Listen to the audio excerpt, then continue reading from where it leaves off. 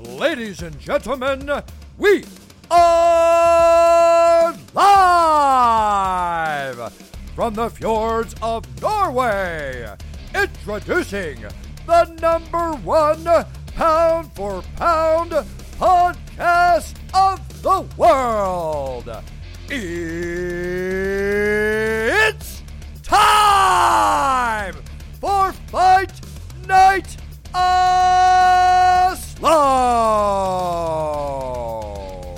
Alright, folkens, we back. Fight Night Oslo, episode 35. Det mange av dere som har begynt å jobbe igjen, blant annet Bilal. Jeg har en siste uke med ferie, som jeg kommer til å snappe deg hvert sekund, Bilal. Din jæveles. Men du startet en uke før meg, så det er it's only fair, man. Ja. Jeg måtte se på at alle dere var koste dere og hadde, jeg vet ikke, jeg var i parken og...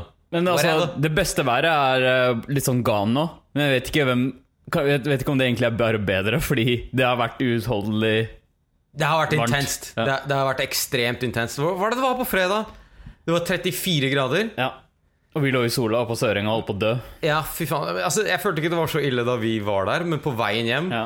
det var som et sånt spill der hvor det var sånn laser i sola, der hvor du måtte bare komme deg inn til skyggen så fort som mulig. Jeg husker jeg bare når jeg traff sola. Ja, Nei, hardt, jeg traff skyggen.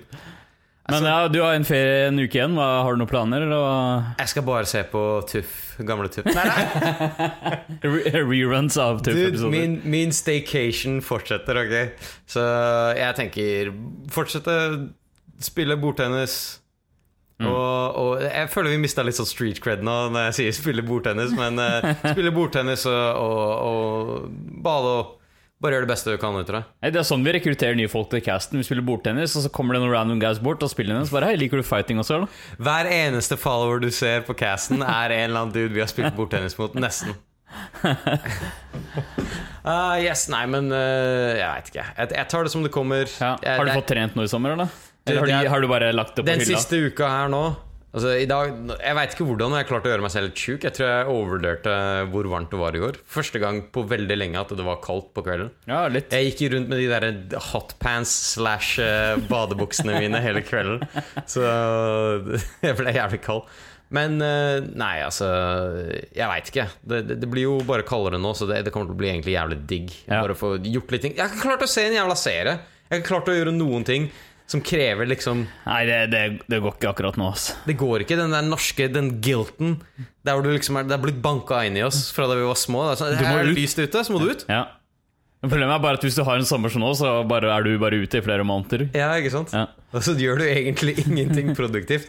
Jeg elsker hvordan det har liksom blitt en sånn greie. Hvis du er ute, så er det en eller annen sånn der superstatus.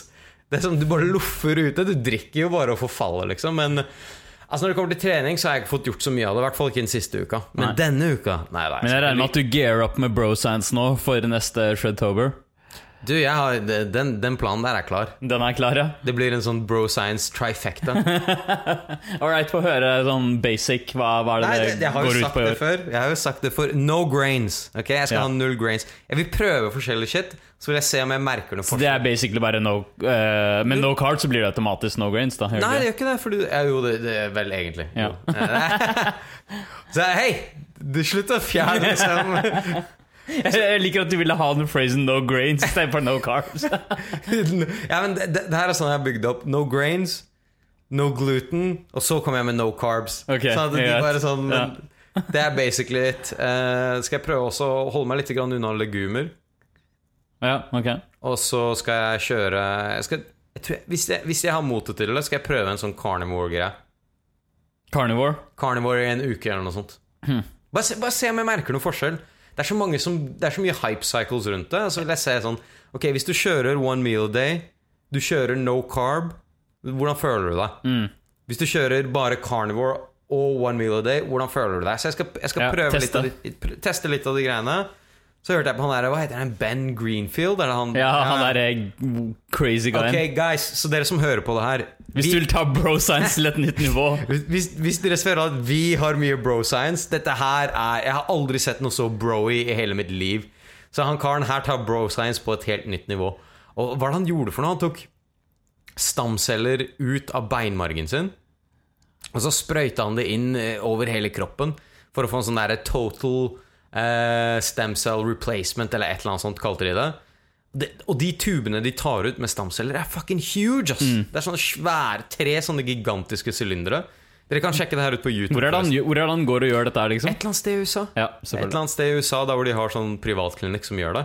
Og ikke bare det, men han sprøyter deg inn overalt, blant annet pikken sin. Jeg bare, ok, Han fyren her liker å eksperimentere, la oss si det sånn. Dude, jeg bare, that is some honest shit, man. Jeg tror ikke jeg hadde sagt det til folk. Jeg bare sånn der, jeg sprøyter den i kuken, blant annet. Men hva er det skal liksom gjøre? Jeg vet ikke, maybe, kanskje du presser ut en inch eller 2, I don't know.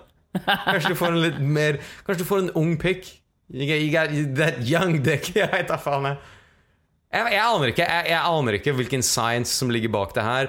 Men han er en litt sånn der guinea pig. Og han gjør ekstremt Han er sånn semi-biohacker som vi har snakket om før. Han eksperimenterer med kroppen sin, liksom. Han her er en legit biohacker. Han prøver alt mulig crazy shit, og så ser han hvordan det funker. Så han er liksom den nye inspirasjonen din, eller?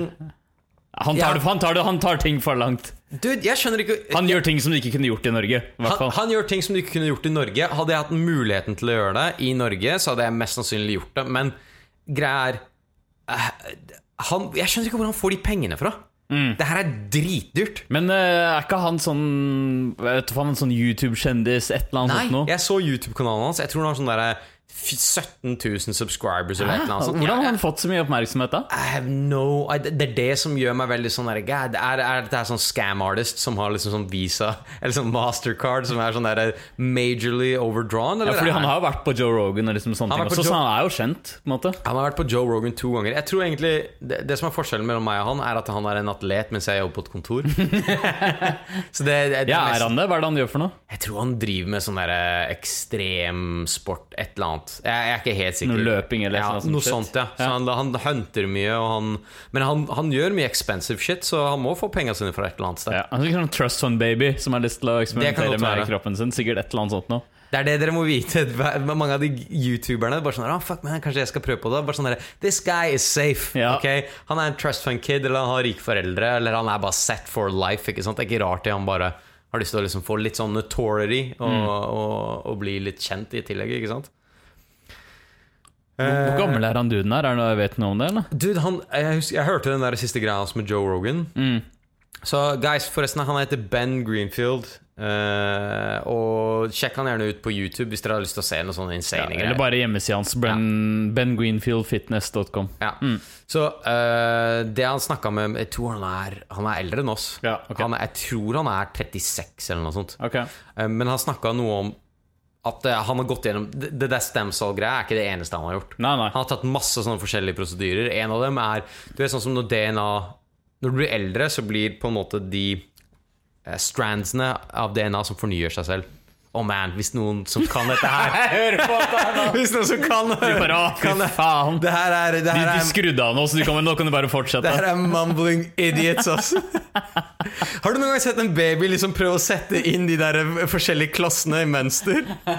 Det er sånn det er for dem å høre på det her. Men de måten det fornyer seg på, så er det sånn det blir kortere og kortere, de strandsene da. Altså det strekker seg. Jeg husker ikke helt hva det heter, men det er et eller annet på T. Og det du kan gjøre da er å redusere hvor raskt det skjer da. Se for deg liksom sånn skolisser da. Du vet tuppene der, de har sånn protective shell. Men når de begynner å slipe opp, så blir liksom skolissene begynner å sprake ut over alt, ikke sant? Det kommer ut av den shellen. Så det han basically har gjort da, er å forsterke de kapslene da, ikke sant? Hvis du tenker på de skolissene. Så hans biologiske alder nå, så vidt han forstår, du kan reverse den prosessen til og med. Så hans biologiske alder nå, ifølge hans bro science, word of mouth shit, er at jeg tror han startet på 38 da han var sånn 34 eller noe sånt. Så hans biologiske alder var 38 da han var 34. Men nå er den, selv om han har blitt eldre, så er den på rundt sånn 20 nå. Hans biologiske alder på. Så tenk hvis Ben Greenfield er liksom en av de som overlever lengst, altså, vi ser han når vi er gamle, bare holy shit, det er så helt like. Vi kan le nå, men bare vent, når vi er 80 så er han 40, ok? 11. Han går bakover i tid. Han Benjamin Button. Shit. Nei, jeg har ikke sett noe særlig på han duden her før. Jeg har bare hørt Jeg tror ikke jeg hørte hele casten på Joe Rogan heller. Nei. Men jeg fikk litt lyst til å bare se alt de greiene han har på. En del av deg kommer til å fordi jeg merker det når jeg prater med deg, en del av deg har ikke helt slipp på logikk når det kommer til når det kommer til de greiene her.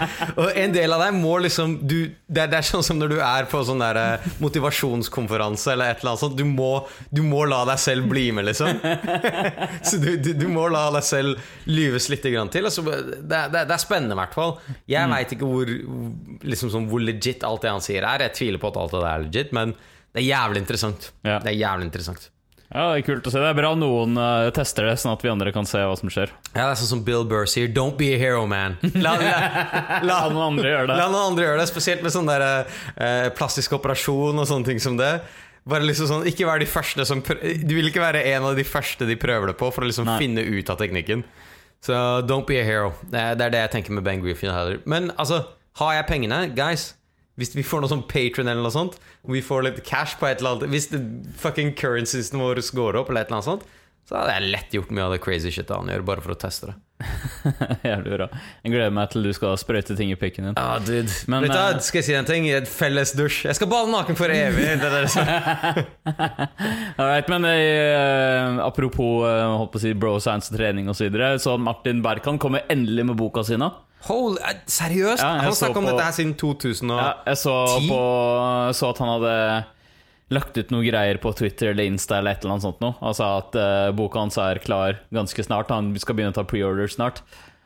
Jævlig fett, ok. Så Martin Berkan har vi snakket om før. Leangains.com, sjekk det ut. Det er egentlig han som vi snakket om fasting, eller intermittent fasting, første gang vi hørte om det i hvert fall. Og det er mange, mange år siden. Så lenge før det ble liksom så populært som det er i dag da. Jeg tror jeg hørte om en sånn der jeg kjenner en personlig trener, og hun fortalte meg liksom sånn om Martin Berkan da det var lenge før jeg hadde hørt om fasting. Dude, jeg var fortsatt i liksom sånn der 3 shakes a day mode.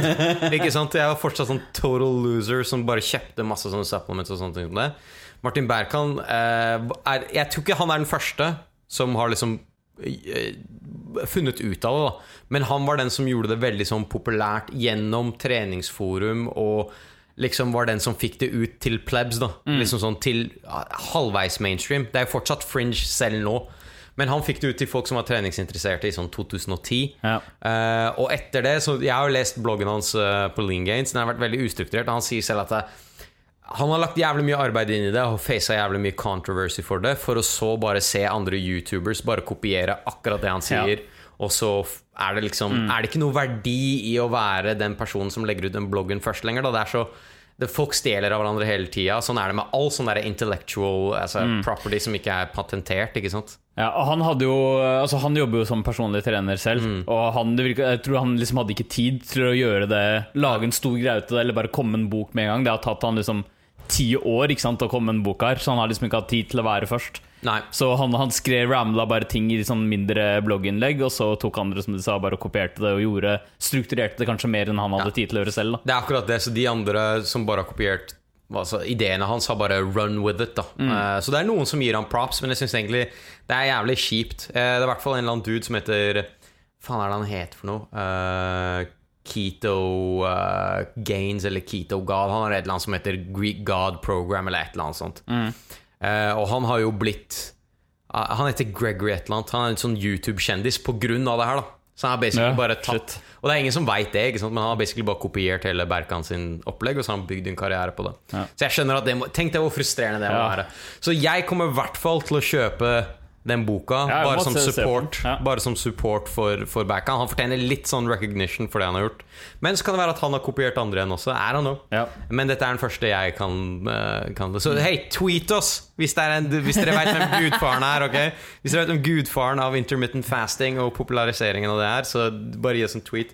Men det er jævlig interessant. Har han sagt noe sånn konkret om når den kommer ut? Hva er det sto for noe? La meg bare ta og sjekke igjen. Skal vi se. Det var en eller annen dato der, jeg er ganske sikker på. Sa han noe om 6. august eller noe sånt, kan det stemme? Jeg prøver å sjekke det ut nå. Ja, han satser på 6. august. Ok, fett. Så det er jo ikke så lenge til, det er bare litt over en uke til. Og så en av de tingene Og det er på Kindle, ser det ut som. Altså det blir en e-bok, antageligvis. Ja, jeg har en som brukes veldig lite. Ja. Men nei, det er jævlig kult. Hvis dere lurer litt på sånn der, ok, hvem er Martin Berkan, altså hva slags resultater han er, sjekk ut leangains.com. Og vet du hva? Hvis dere har lyst til å se en dude som er eternally ripped, ok? Det jeg liker med Martin Berkan er at han har denne her mentaliteten. Han har no bullshit. Det var en dude som skrev sånn der, hei, hvordan kan jeg bli sterkere på liksom sånn en eller annen sånn der bicep curls og bla bla bla. Så spør Berkan han sånn der, hvor mye veier du, og hvor mye klarer du i pull-ups og sånne ting som det. Sånne compound movements. Han bare sånn, jeg veier så mye, og jeg er ganske sånn han er ganske høy som, eller relativt høyt fettprosent. Berkan var sånn, number one, you're fat and weak. Jeg var sånn der, holy shit. Så Berkan han er no bullshit liksom sånn. Så han er jævlig fet dude. Og hele mindsetet hans er at folk har lyst til å se ripped, shredded ut, men de har lyst til å leve en hedonistisk livsstil. og bare ha den mindseten der, og ikke bare sånn, ja, du må faste. Altså det du må gjøre, du må gå rundt med 6 måltider med deg på sånn der backpack hver dag, og så spiser du liksom sånn annenhver time. Det er bare sånn der, dude, this is bullshit. Det går ikke. Han har i hvert fall et premiss som jeg tror stemmer overens med veldig mange folk her. Så det er jævlig kult å lese når han skriver. Så sjekk han ut. Og hvis dere er interessert i det, sjekk bildet hans, Eternal Ripped, som jeg sier. Og jeg håper man får noe av de samme resultatene som fra den boka. Fordi han har jævlig mye bra knowledge, men det er litt sånn spredd overalt. Ja, det har ikke vært så lett å sette sammen. Man må sette sammen selv liksom, den summen av hva han egentlig mener da. Men det blir kult å se hva boka går ut på. Vi kommer i hvert fall til å sjekke den ut. Dere får en review snart. Dere får en review. Ja. Og reviewet er bare 2 før- og etterbilder av meg og B. That's all we saying, baby. Alright. Cool. Ok. Nei, vi hadde jo en podcast for ikke så lenge siden. Dere fikk 2 på liksom litt under en uke. Det er luksus. We granta dere den luksusen her i sommervarmen. Det er det, og nå er det litt kaldere, men it's still fucking hot, man. Men vi har jo gått gjennom litt grann allerede av hva som har skjedd i MMA-verden for ikke så lenge siden, ikke sant? Så vi har tatt opp litt current events. Vi fikk jo ikke tatt alt på en måte, men vi har også noen nye ting som har skjedd i mellomtiden. Vi snakket jo om Notoriety. Da kan vi kanskje ta opp The Notorious Conor McGregor, som dere vet, han har vært i rettssak for det bullshitet. Dette er bare sånn at dette er clickbait-delen av podcasten vår, ikke sant? Definitivt. Ok, vi bare sånn at jeg er helt klare på det. Jeg skal ha sånn bilde av deg som ser sånn shocked ut. Jeg skal, mens jeg holder Free Conor sånn skilt. Ja, du vil ikke tro hva Bilal gjør når han hører. Nei, man sier jo ikke det lenger. Du vil ikke tro. Nei, men ok, så kan... Er det ut? Jeg tror det har vært ute en stund. Ja, det er kanskje rett. Jeg er ikke så mye på sosiale aviser lenger, eller sosiale medier, så jeg vet ikke. Men ja. Nei, så Conor McGregor, han hadde jo den episoden. Hvilken event var det? Det var UFC 226, var det ikke det? Eller var det 225? Jeg husker ikke, det var i april-mai i hvert fall. April-mai. Der han storma på en måte etter weigh-ins. Så storma han backstage, eller der hvor fightersene gikk inn i bussen sin for å så komme seg hjem til hotell eller whatever, og så kom han med en gjeng av goons, kastet masse shit på bilene, knuste vinduene, skadet Michael Sierra og hva heter han, Ray Borg? Chiesa, og Ray Borg. Sierra, og en UFC-vakt ble skadet. Ja. Så på bakgrunn av dette så har det vært så ble han selvfølgelig dømt, ikke sant? Eller han gikk til rettssak for han hadde noen charges på seg, og det har jo vært en sak som har gått i mellomtiden. Nå har jo resultatet av det endelig blitt avgjort, og han har sikkert noen jævlig bra advokater, fordi han plea guilty til en charge of disorderly conduct, og han har basically no felony charges. Alle felony charges er dropped. Han har ingen criminal record som gjør at han kan reise. Hvor beleilig høres dette her ut? Altså, han har ikke bare hatt noen bra advokater, han har hatt noen connections, ok? Uncle Dana har pullet noen strings. Det kan jeg si, han dommeren må ha vært irsk eller noe sånt. Altså. Så basically alt ble droppet. Alt ble droppet. Og vent da, B. Han fikk noen repercussions, ok? Han skal ha 5 dager av community service and 1 to 3 days of anger management. Wow. Okay? Hardt. Så livet hans er snudd opp siden ned, basically. Det er det som er greia. Sånn 2 bullshit, sånn symbolske punishments. Ja, symbolske greier. Og så må han betale skaden han har gjort på bussen. Det er. Men også har det også vært 3 orders of protection, som er against McGregor, og det ene er for Ray Borg og Michael Chiesa, selvfølgelig.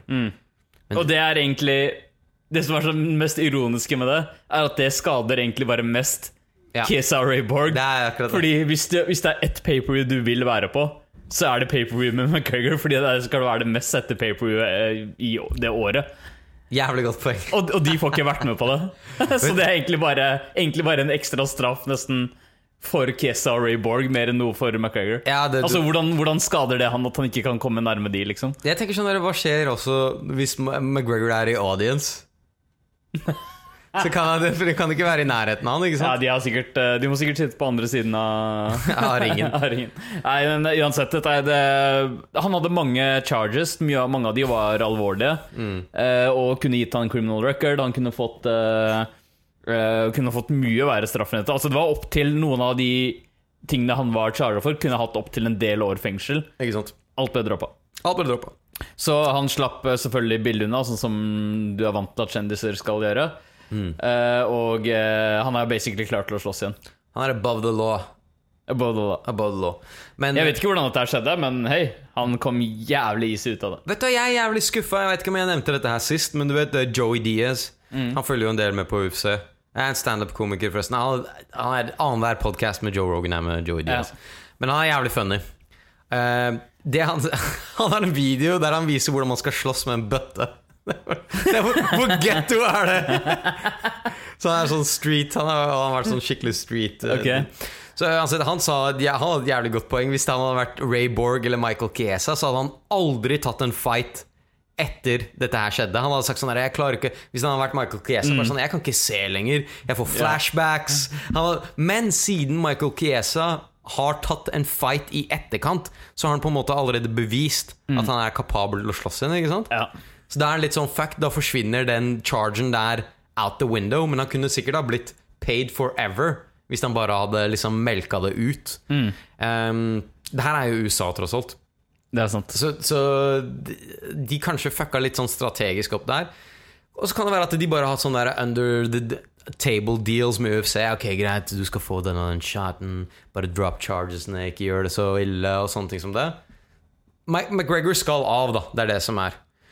Og dette her kommer sikkert ikke som no surprise, men Dana White vet du hva Dana White sa? Conor has faced a lot of repercussions. Wow. Conor has lost a lot of money and a lot of time. Conor and I are good. We're good. Så Dana White kommer ikke til å følge opp. Men husker du det bullshitet vi kallet det med en gang? Så bare sånn der, jeg skal la loven deale med han først, og så skal jeg get the fuck out. Han gjorde ikke en bæsj. Vi visste at han aldri kom til å gjøre en bæsj. Nei, selvfølgelig. Og dette her er det som skjer, ikke sant? Så nå er McGregor klar til å slåss igjen. Jeg har hørt at fra striking-coachen hans at han er liksom ready, good to go. Og det ser ut som fra Dana White at det er Khabib som er den neste fighten. Og det skjer ikke rundt oktober. Det er det de har lyst til å prøve på, Så Khabib er next, mest sannsynligvis. Altså, jeg vet at coachen til Conor, John Kavanagh, han ville ha liksom Diaz 3. Men det er bare sånn der, hvorfor i faen? Det er en fight som går og grabber en del penger, men Nate Diaz har jo heller ikke slåss siden forrige McGregor-kamp. Jeg føler bare det blir så irrelevant, da. Hvis du skal få han en gang, så er helt greit at det er en championship-kamp, da. Jeg er helt enig, altså. Og det er sikkert det han vil ha. Han vil ikke ha en non-title fight. Vet du hva, jeg tror hvis ikke Diaz-fighten skjer, så er det fordi Conor ikke vil at den skal skje. Fordi det er en hard fight, for han har tatt det til og med en gang, ikke sant? Men den greia med Khabib, jeg er litt usikker der, Khabib ser så dårlig ut på beina. Ja, veldig. Noen av de sparkene han kastet og sånt, jeg bare, holy shit, is that me, man? Og hver runde starter stående, så hvis ikke han klarer å finishe han, da. Han klarte ikke å finishe Kinta. Ikke sant? Og Conor McGregor har det jævlig... Guys, Google Conor McGregor, se på Wikipedia, se hvor lang reach han har. Han er ikke så jævlig høy. Eller han er høy for vektklassen. Ja, og han har veldig lang reach. Men han har jævlig lang reach. Så det å holde folk på utsiden er liksom hans specialty. Jeg tror absolutt at han kan klare å hvis han, la oss si at han blir tatt ned første runde, hvis han bare klarer å overleve det liksom, så han godt kan klare, så tror jeg at han, altså, for hver gang han får kampen på stående igjen, så er det en grei sjans for at han kan stoppe Ja. Khabib stående. Og han har jævla bra power stående. Han har det. Og spesielt når Khabib så exposed og liksom sånn Quinta og hva heter han der Michael Hva heter han?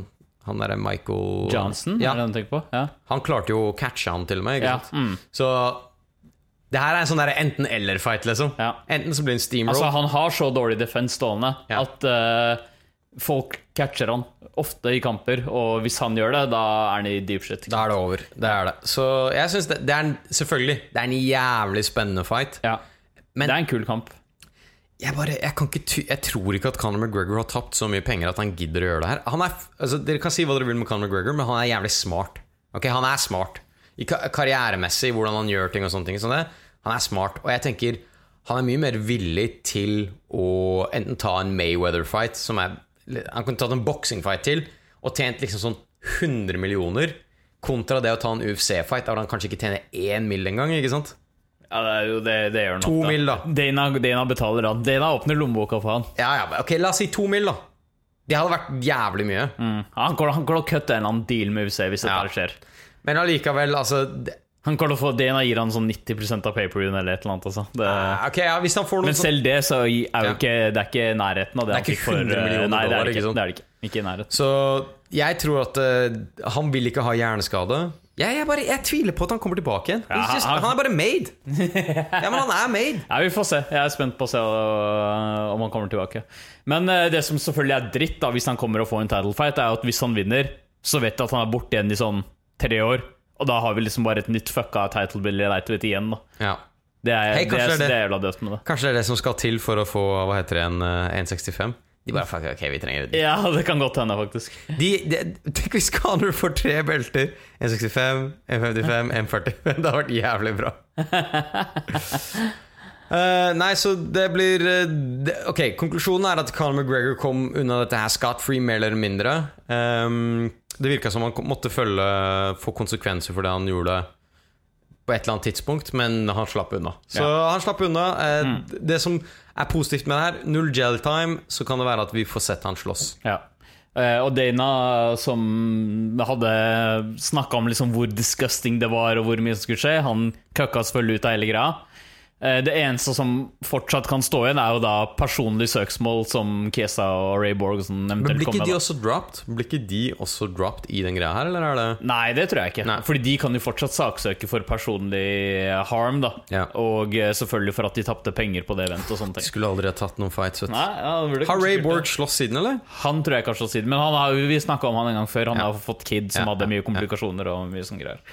Men alright. Okay. En annen ting jeg så at Bellator Belly Tournament skal fortsette. De har annonset de neste kampene. Og jeg bare går for å sjekke dato nå. Det var 12. oktober. Så neste. Og det det ganske lenge der. Ja, de her skal drøye det her et godt stykke, ok? Det er ikke i nærheten av å være ferdig enda. Dude, nå følte jeg liksom hvor mye av året som har gått. Ja, vi begynte å snakke om dette her på starten av året. Ja, shit, altså. Hvor i faen tiden gått? Og det har vært sånn 3 kamper eller et eller annet. Hvor har tiden gått? Men neste i hvert fall Mitrione mot Bader. Ja, det blir våre guys. Du, kan jeg si en ting? Jeg sjekket fight odds på det her. It's looking bad for you, buddy. Altså, eller oddsmakerne mener at Vi får se. Ok, men betten fortsatt der, ikke sant? Bader litt chinny, så vi får se. Bader ikke chinny. Han litt chinny. Det som Mitrione har at han faktisk en heavyweight. Ja, hvis Mitrione treffer, så vil jeg se hva som skjer. Jeg tror Bader kommer til å outwrestle han ganske fort. Speed. Altså speeden til Bader. Hvis dere kan se ansiktet til Bilal. Jeg står ved min guy. Hva var det vi ble enige om med den betten her? For jeg glemmer det. Det var en øl og en middag på liksom KJ. Ja, det var det som var greia. Vi må kanskje prøve å finne en bedre bet, men ok, greit. Og det skjer i oktober, Jesus. 12. oktober så skjer det. Men ikke bare det. Bellator har annonsert en ny tournament. Ja, det en annen klasse, ikke sant? Så de har også annonsert en welterweight tournament. Stemmer det. Som jeg synes var jævla weird, fordi de har en welterweight champion som heter Rory McDonald. Så jeg skjønner liksom ikke hvor Scott Coker, han vil ha tournaments. Scott Coker en sånn tournament kind of guy. Han vil ha tournaments. Han liker tournaments. Så han har startet, arrangerer en ny tournament. Og den skal starte faktisk 29. september, ser det ut som. Så det er 10 welterweights. Men det som er jævla weird da, er at den første kampen er med han Douglas Lima og en annen sånn guy. Og Douglas Lima og han Rory McDonald tok beltet fra. Men på det kardet så skal også Rory McDonald slåss mot Mousasi for middleweight-beltet. What the fuck? Så Rory McDonald er med i turneringen. Jeg vet ikke hvordan de har tenkt å løse det med tanke på at han er champion liksom. Jeg tror ikke de har liksom helt sagt akkurat hvordan det skal funke. Fordi det er weird hvis han bare må delta i turneringen som alle andre når han egentlig er champ. Så det er detaljer som Han burde være siste boss. Ja, han burde være siste boss, men det er liksom detaljer som gjenstår. Men nå, han skal i hvert fall få en shot på middleweight-beltet uansett. Nå først. Ok, ja, greit. Så, og du vet jo liksom hvor lang tid Bellator har tenkt å bruke, så det her er useriøst, ass. Siden det er en 10-man tournament, så tenker jeg at den siste kampen skjer jo sikkert ikke før neste år en eller annen gang. Og da er sikkert McDonald klar til å slåss inn hvis han skal delta i den turneringen da. Men de som skal være med, og det er i hvert fall som er annonsert så langt, de mangler en fighter eller to. Det er noen guys jeg ikke kjenner. De vi kjenner til er John Fitch, Lawrence Larkin, som var en tidligere UFC-guy, Douglas Lima, McDonald og Michael Page. Michael Venom Page er med i turneringen. Så dette her kan faktisk være en sjanse for at vi får se han mot en legit guy. Men det er noen bums her, og jeg mistenker at han kan få en av de bummene til å starte med. Og så kan han bare ryker ut med en gang. Han dropper ut etter det, altså. Men hvis ikke, så hadde det vært jævla fett å sette han mot noen av de andre navnene vi kjenner. Fordi han can crushe han her. Han er can crusher. Han can crushe, han har ikke slåss mot ett legit navn hittil. Det hadde vært jævla kult å se hva som skjer hvis han møter en legit guy. Jeg er helt enig, Jesus Christ. Ja, nei, altså det som skremmer meg er at folk som Joe Rogan driver og prater om han som han bare sånn her, we got like Venom Page. For en prospect, han har vært sånn prospect i 10 år uten å slåss mot en legit guy. En legit guy, og han banker liksom folk som har 0 og 4 loss liksom, og bare sånn her helt elendig. Han slåss mot sånne folk som hadde sånn der 1-6 i boksing, eller hva faen det var for noe. Det er bare sånn helt latterlig liksom. Så han er en joke, men han gjør god business der, Jesus. Ja, hvis han tjener penger på de fightene, går han inn. Men hei, det blir kult å se hvis han får en legit fight. Det hadde vært jævla fett. Så folks, hvis dere er litt sånn bare UFC, dere ser de samme trynene, get into the belly game, man. Altså kom deg inn til belly tournament. Sjekk Bellator fightsene som allerede har vært i år, og så begynner man å se dette her i september for den nye tournamenten. Så det er noe fett å følge med på. Altså den welterweight-tournamenten her er faktisk ikke så bad. Altså det er en del bra navn her sånn, også, du har noen bums som du aldri har hørt om, men det er oppriktig noen bra navn her. Så dette er en ok tournament. Ja, så det er jævlig fett. Og da er det litt mer å følge med på så det er kult. Av andre events så jeg så en overskritt. Jeg bare, hæ? Hvordan er dette her engang mulig? Jeg bare så en overskritt om at Takanori Gomi knocka ut Melvin Gillard i et eller annet sånt event. Jeg bare, lever de gutta her fortsatt? What? Det her er ikke en overskritt du forventer å se i 2018.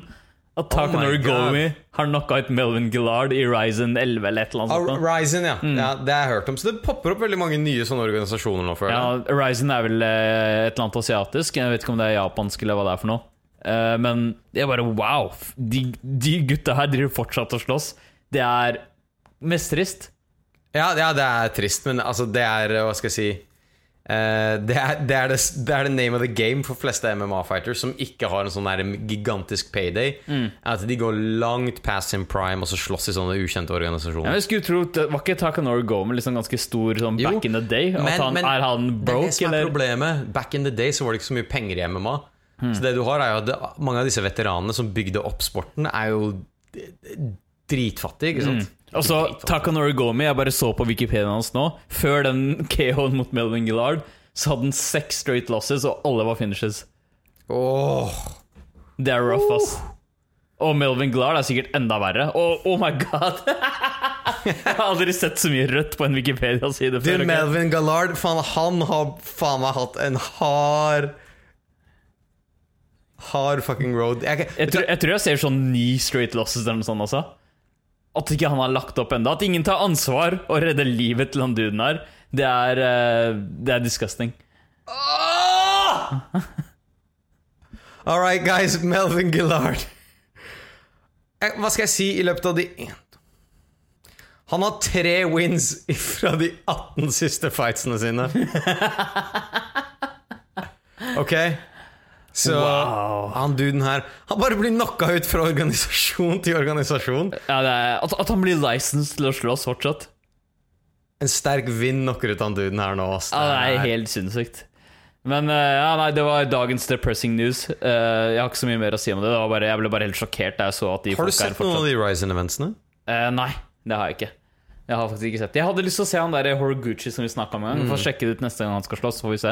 Men en annen ting jeg så var at det hadde også vært et nytt, som jeg så i dag faktisk, eller noe sånt. Det hadde vært et nytt Karate Combat-event. Ja, faen, det hørte jeg. Jeg fikk faktisk sånn buzz om det. Ja. Så det var i Hellas, og det er jo gratis å se. Så jeg tenkte, faen, det skal jeg ta og sjekke ut etterpå. Ja, jeg har ikke fått sett det. Men for de som ikke vet hva det er, Karate Combat er et nytt karate-event hvor de driver med fullkontakt, knockout-karate. Vi har snakket om det da vi intervjuet Hoa.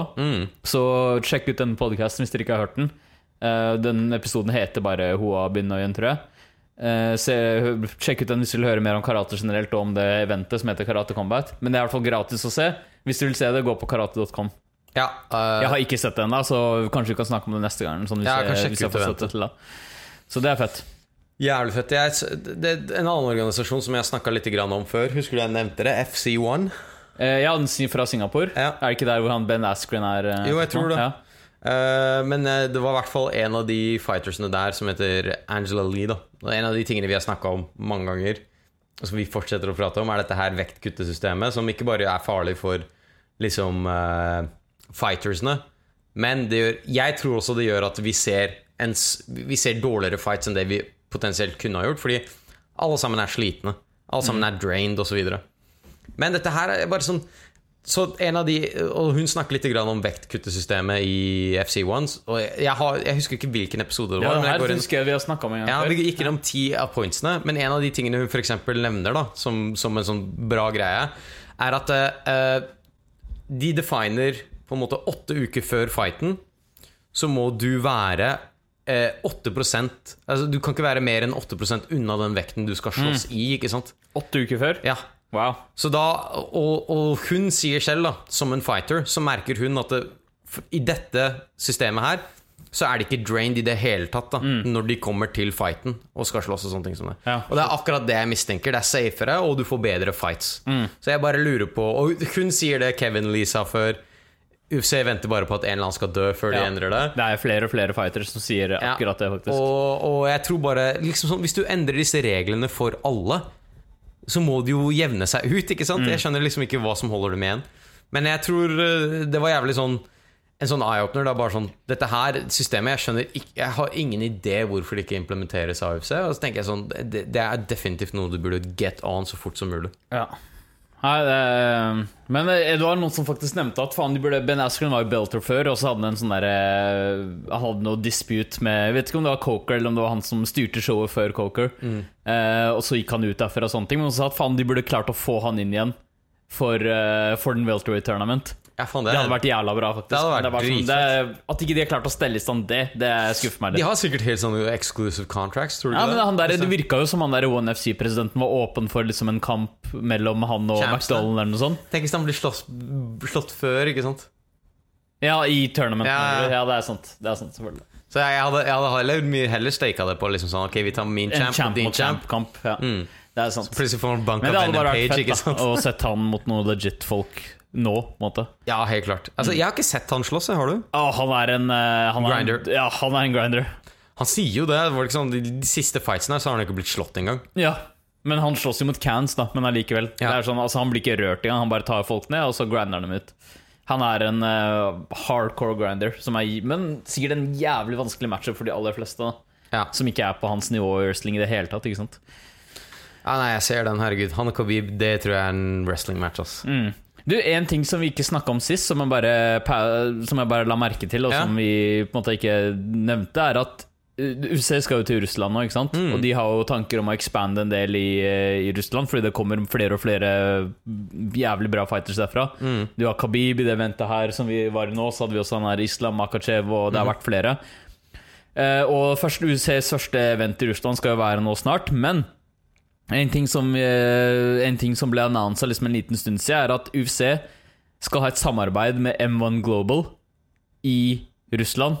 At de har en partnership. Sånn at jeg vet ikke akkurat hva som på en måte dealen her, men det var noe om at de skal liksom samarbeide, og at M1 skal liksom hjelpe UFC med å få russiske fighters inn i organisasjonen da. Og det som så sjukt med det jo at back in the day, lenge siden, når det var snakk om å få Fedor inn i UFC, så var M1 sitt krav, for det det eid av Fedor, eller han deleier eller et eller annet sånt i M1. Jeg tror han har I hvert fall en stake i M1 da.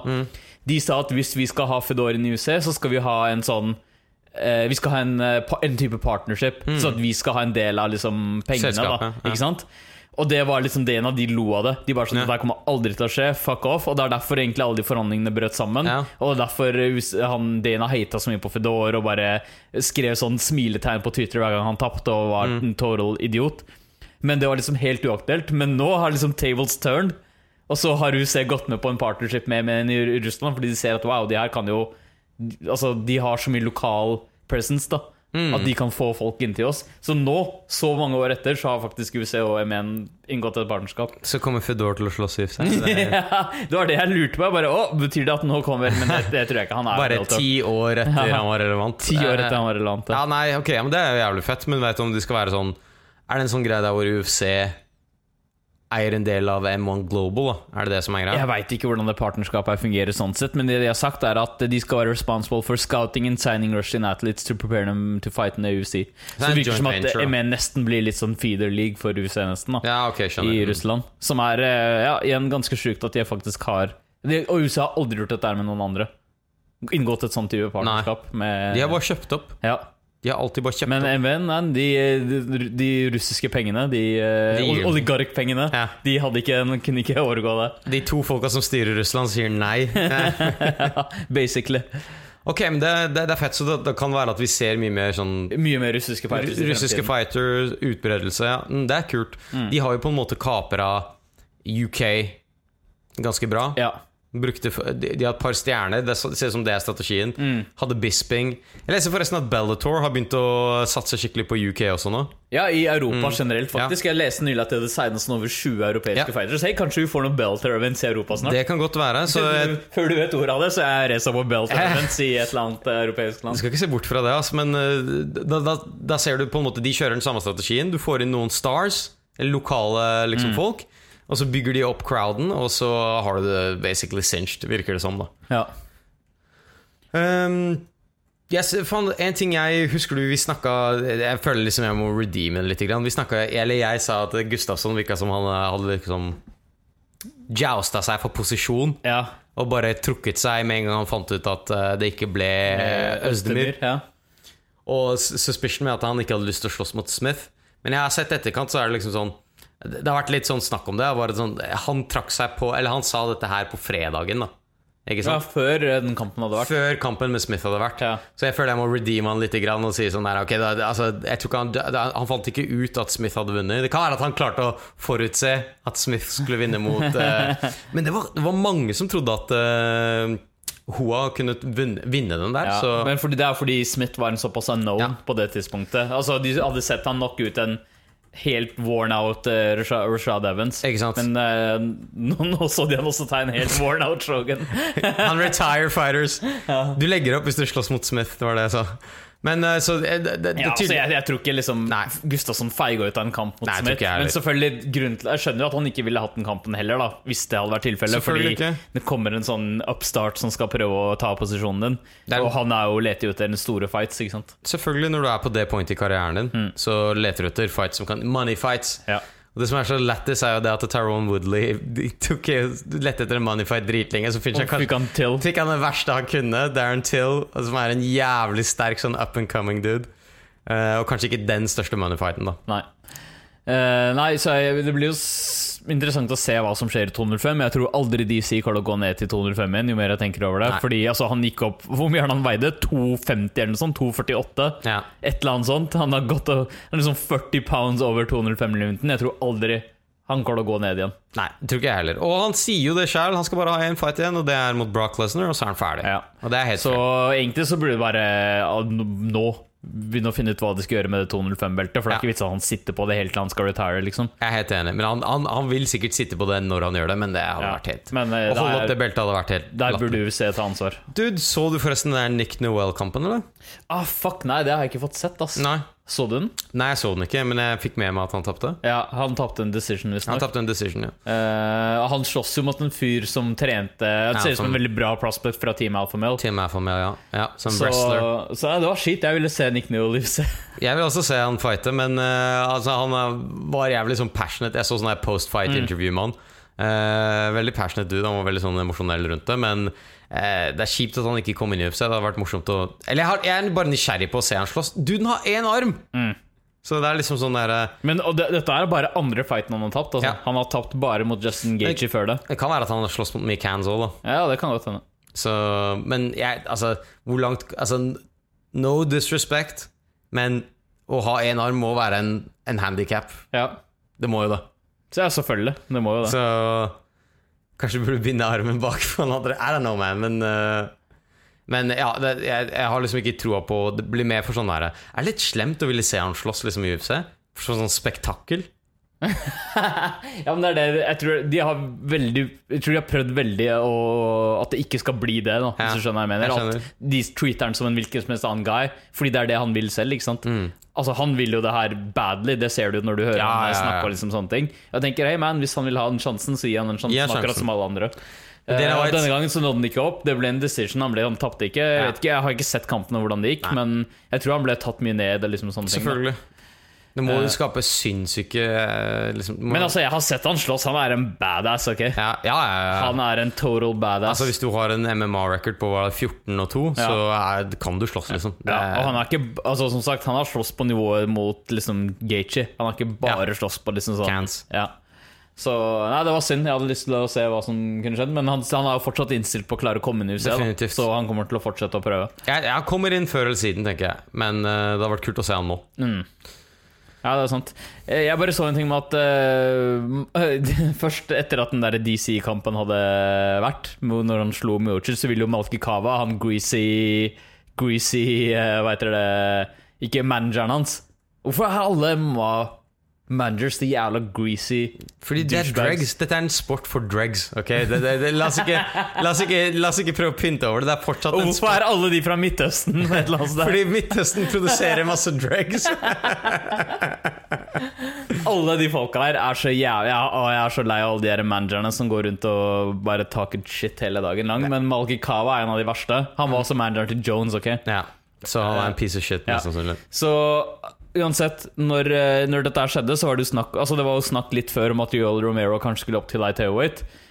Og han sa sånn at Romero må få en shot på light heavyweight titelen direkte av en eller annen grunn. Jeg vet ikke hvordan han kom frem til at det liksom var det mest logiske som kunne skje, men han mente at det var liksom helt klart å fight to make, og at det make mest sense da. Det var sånn, for det første, Yoel Romero har misset weight 2 ganger og tapt begge 2 ganger. Altså han har tapt title shoten 2 ganger, så det maker ikke sens i det hele tatt. Og for det andre, så bare sånn, du kan ikke bare komme og forlange at han skal opp og bare få en ny title shot i et ny weight division etter å ha tapt 2 ganger i middleweight. Ikke at han ikke er bra, men i det hele tatt. Men det funket jo ikke. Så nå har han fått en ny middleweight-kamp ifølge UFC. Det var mot han der brasilianske Juice Monkey Paulo Costa, som var sånn helt åpenbart feiler eye-testen til alle sammen. Men de har ikke bustet han ennå, så han har noen genius chemist som han har noen bra chemist på laget sitt. Men det jeg så var bare at UC hadde bare postet et bilde, så New York, are you ready? Sånn caps og sånn. Og så hadde de laget en plakat med Romero og Costa, og de sier at han har liksom facet han og sånn, at de skal face hverandre. Og så kom bare Romero og de lagene kom bare sånn, nei, han har akkurat tatt en surgery, stod det. Fordi han hadde brukket orbital bone faktisk, sikkert i kampen mot Whittaker da.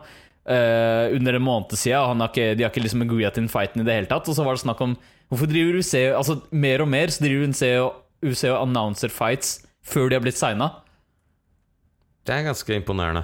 Og det er sånn der, det er mange som snakker om at det virker mer og mer som at det liksom er en sånn strong arming teknikk fra UC da. At hvis de vil at 2 stykker skal slåss, så begynner du å pushe kampen liksom sånn før den blitt signet da.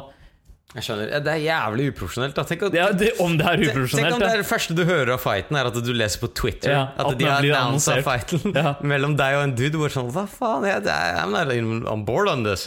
Ok, men det jo, men til syvende og sist det de som bestemmer fights nå da, det ikke det? Nei, fightersne kan jo rejecte det. Altså, de kommer jo med offers gjerne, og det gjerne en diskusjon og en forhandling, ser jeg for meg. Altså som Dana har sagt før da, if I offer you fight, you should take it liksom. Altså, han sier jo i ganske få ord at du burde ta en fight når de offer den til deg. Men jeg har skjønt at det jo litt forhandling. Og du kan si, hvis du føler at du burde ha en annen shot, eller at du burde møte noen som høyere ranker, så har du sikkert en viss say i det. Men det virker som at UFC mer og mer prøver liksom bare strong-arme folk til å ta kamper som de selv vil se da. Som virker jævla dirty, greasy liksom. Greasy, kanskje jeg har fått noen dudes fra mitt. Neida. det noen fyr som heter Malki og Kavar som driver og styrer. Altså jeg bare reagerte på det. Hvorfor gikk dere ut med liksom en sånn greie? Men altså, når det spesielt hvis han har hatt en operasjon da. Det virker som noe de burde vært klar over som faen. Ja, jeg vet da faen. Det bare... Men har de retractet noen av de statementene, eller det... UFC? Nei, ikke som jeg vet om.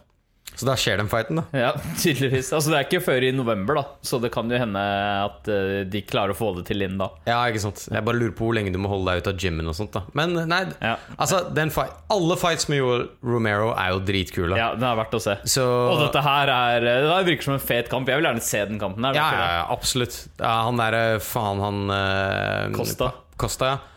Han wrecker shit. Han faen meg aggressiv, ass. Holy shit, han skal knocke deg ut, liksom. Det mange som sier det. I will knock you out. Han duden her prøver virkelig å knocke deg ut. Det var så jævlig kult å se hvor stor kontrast det var på strikingen hans og Hall.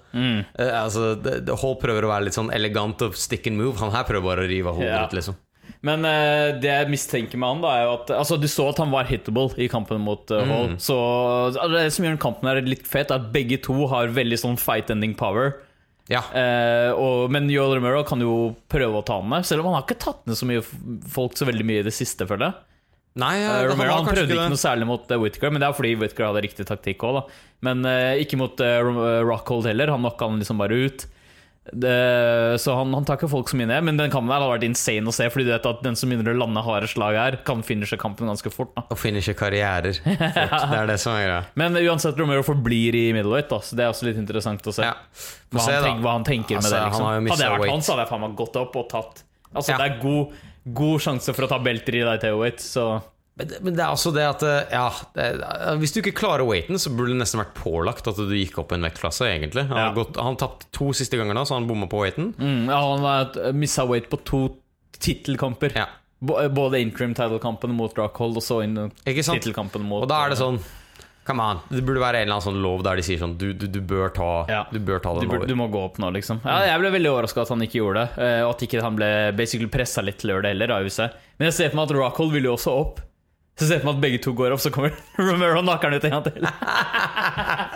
Det var dritbra. Rockhold blir alltid knocka ut av Romero. Han kommer bare ikke unna. Det sånn Destiny. Jævlig nice. Ok, ja, men det en kul kamp da. Det en fight som eventuelt jævlig fet. Og du sa den var i oktober. Altså UFC har annonsert den. UFC har annonsert den for 3. november. Ok. Så det en stund til altså. Men vi får se om det skjer. Alright, cool. Whittaker ikke satt opp på noen ting. Jo, han skulle ha ny tuff mot Gastelum. Ja, faen, stemmer det. Og det jeg tror faktisk det her siste tuff. Ja, jeg håper det. Jeg vet jeg ble faktisk, etter at vi snakket om det sist, så ble jeg litt sånn usikker på, sa de faktisk at dette var siste tuff? Jeg tror egentlig ikke de sa det sånn i klartekst, men det ligger jo litt an til at det kan være siste. Men vi har jo sett blant annet huset ligge ut på salg. Ja, det har vært mye snakk om det, så det kan godt hende at det siste. Og det konseptet ganske sånn old school. Altså, dette her var jo et konsept fra 2004 eller noe sånt, ikke sant? Det old. Hvor mange sesonger har det vært? Vi oppe i 27. 27, ja. Vi nesten oppe på 30, så de gjorde det jo fordi at reality-TV var dritstort da, ikke sant? Og da skulle de prøve å gjøre en UFC-fight, eller UFC inn i den nye sjangeren. Så det basically det som gjorde det. Og det en stor grunn til, dessverre, til at UFC har blitt så stort, jo på grunn av tuff. Så det jeg ser bare sånn kjapt at den her tuffen her skal hete Heavy Hitters. Jævlig bra. Fordi man må ha et annet cheesy navn til hver sesong av TUF. Og det skal da selvfølgelig være Women's featherweights and heavyweights. Det var en rar kombo. Men heavyweights I hvert fall da. Ja, men det er litt rart at de kaller det bare heavy hitters, og så har de både featherweights og featherweights kanskje altså du har jo strawweights, ikke sant, I kvinneklassen. Ja, og enda mindre enn det. Så featherweight vel ganske høyt opp for kvinner. Det deres heavyweight. Ja, omtrent. Ja, featherweight enda større enn bantamweight, da. Ja. Shit, hvem som skal... Kommer de til å finne noe folk til dette her? De har jo ikke we'll see, man. De har en dritshallow divisjon I bantamweight, liksom. Ikke sant? Så vi får se da. Men det heavy hitters I sine respektive klasser da. Så heavyweights for menn, og så har du featherweights for kvinner. Right. Jeg med. Dette her ser ut som det skal begynne å aire I slutten av august. Kan det fucking stemme? Wow. Så da det rett rundt hjørnet? Det står original release I hvert fall 29. august til 30. november. Så det var liksom litt over en måned. Fett. Et par måneder eller noe. Og så kan de kanskje håpe at det blir en title fight mot slutten av året. Ja. Det helt sannsynlig, det mest sannsynlig det de prøver på. Yes. Og guys, hvis dere ikke har sett noen av disse tuffene, så får dere tuff hvis dere med hvis dere har Viaplay abonnement. Yes. Så det bare å sjekke det ut. Konseptet mye av det samme. Det coachesene som gjør det interessant. Både Whittaker og Gastelum jo to rasjonelle mennesker. Så, jeg tror ikke så det blir ikke så mye sånn der ape... Du får ikke sett så mye av det, nei. Dessverre. Alright, så har det jo vært et event her nå I helgen. Og det var faktisk et litt større event enn det jeg trodde. Jeg hadde glemt det. Det har vært to litt mindre events nå som vi dekket sist. Og nå var det UFC on Fox med Alvarez Poirier 2. Det var bare et Fox-event, men det sånn som du har snakket om noen ganger før. Noen ganger så kan de eventene være nesten bedre enn noen pay-per-view-events. Fordi pay-per-view-events en tendens til å bare falle sammen og rakne fullstendig I dagene før det faktisk skjer. Men det eventet her var sånn, det var nesten, hadde det vært en title fight der, så hadde det vært en pay-per-view quality card, liksom. Definitivt, og det hadde to veldig sånne relevante fights. Egentlig tre. Vi hadde jo Joanna Jiu-Jitsu. Og så hadde vi Bra forsøk. Jeg la du merke til hvordan Bruce Buffer sa det etter at han annonserte vinneren. Og han hadde gitt opp oss. Hva sa han? Han sa bare sånn Jesus, bare et eller annet sånn. Han gjorde det bare veldig kort. Helt feil. Så jeg bare sier at han gadd ikke å prøve en gang. Vet du, jeg sier bare Joanna versus Torres, fordi at jeg klarer aldri å si det navnet. Men få høre da. Nei, jeg har ingenting å komme her. Det umulig. Det ser ut som noen har sovnet på keyboardet når du leser liksom det etternavnet der. Men vi hadde den, og det var jævlig kult å se Joanna igjen I ringen etter Rose-fightsene. Bare se hvordan hun var, ikke sant? Ja, hun altså mentalt så virker hun jævlig bra. Jeg synes hun overkompenserer. I'm not buying it. Ja, det gjør hun. Jeg kjøper det ikke. Ingen tvil om at hun kompenserer, men jeg mener sånn, hun kommer ikke ut og på en måte... hva skal jeg si, sånn som Ngannou da. Hun ikke på en måte redd I fighten og psykologisk bruttende da, hvis du skjønner hva jeg mener. Ok, men Ngannou et ekstremt eksempel. Men jeg skjønner hva du mener. Hun kommer og slåss, men det helt klart når du hører henne snakke. Hun overkompenserer helt klart. Hun nekter å anerkjenne at Namajunas champion. Ja, det sier jo litt. Det sier litt. Ja, men I fighten her da, så var jeg litt sånn der, jeg tenkte litt den Ngannou-greia. Jeg hadde lyst til å se på en måte hvordan hun kommer til å være I ringen. Og jeg vet du, når jeg så den fighten her, fordi Torres, jeg tenkte sånn, hun jo ranket nummer 5. Jeg følger ikke jævlig mye med I kvinneklassene egentlig. Men jeg tenkte at Joanna kom til å steamrolle henne på en eller annen måte, bare strike henne down og på en måte finish henne, eller I hvert fall ha en mye tydeligere performance enn det hun hadde. Ja. Men jeg synes ikke det var tilfellet. Nei, men Tisha jo en ganske død fighter, så hun skal ha litt skyld for det også, fordi hun prøvde jo bare å wrestle og clinche tok og clinche det ganske fort, ja. Men jeg synes selv I de exchangesene så burde jo Joanna ha reachen og strikingen til å gjøre mer. Ja, til å gjøre mer, ja, basically. Ja, fordi Tisha var ikke så god til, og det hun gjorde var at hun lot Joanna være en del I range. De gangene hun ikke hadde clinch-up, så lot hun henne være på hennes range. Og da hadde jeg kanskje forventet at hun skulle gjøre det enda bedre. Men Joanna liksom ikke en sånn knockout-artist. Hun har cardio for days. Ja, hun slår folk ned over en sustained period, da, for å si det sånn. Men jeg trodde det skulle være en mye mer one-sided fight enn det jeg så, fordi at selv I de exchangesene da, jeg tror ikke hun ikke på topp lenger. Det det jeg tenker. Jeg tenker et eller annet Jeg tror noe har et eller annet borte, selv om det alltid trash-talker all den der jeg synes det altså, ikke noe mot kvinner, altså, men når du ser dem i de high heelsene og skal liksom ha sånn stare down, jeg bare, this is weird, du har på deg en sommerkjole sånn der, ser det alltid, men jeg tenker jo det samme når jeg ser de guys i dress. De har sånn 2-piece suit, og så står de og stare hverandre. Det er et eller annet så rart med to folk som ser ut som sikkert bodyguards eller dørvakter står og stare hverandre ned på en scene. Det er et eller annet med at man er veldig vant til det bullshitet der, ikke sant? Man er veldig vant til å se guys, i hvert fall i de suitsene, sånn der, men når du ser to jenter i sommerdress, så er det liksom sånn der høyhæler som bare sånn der, det er weird å se på.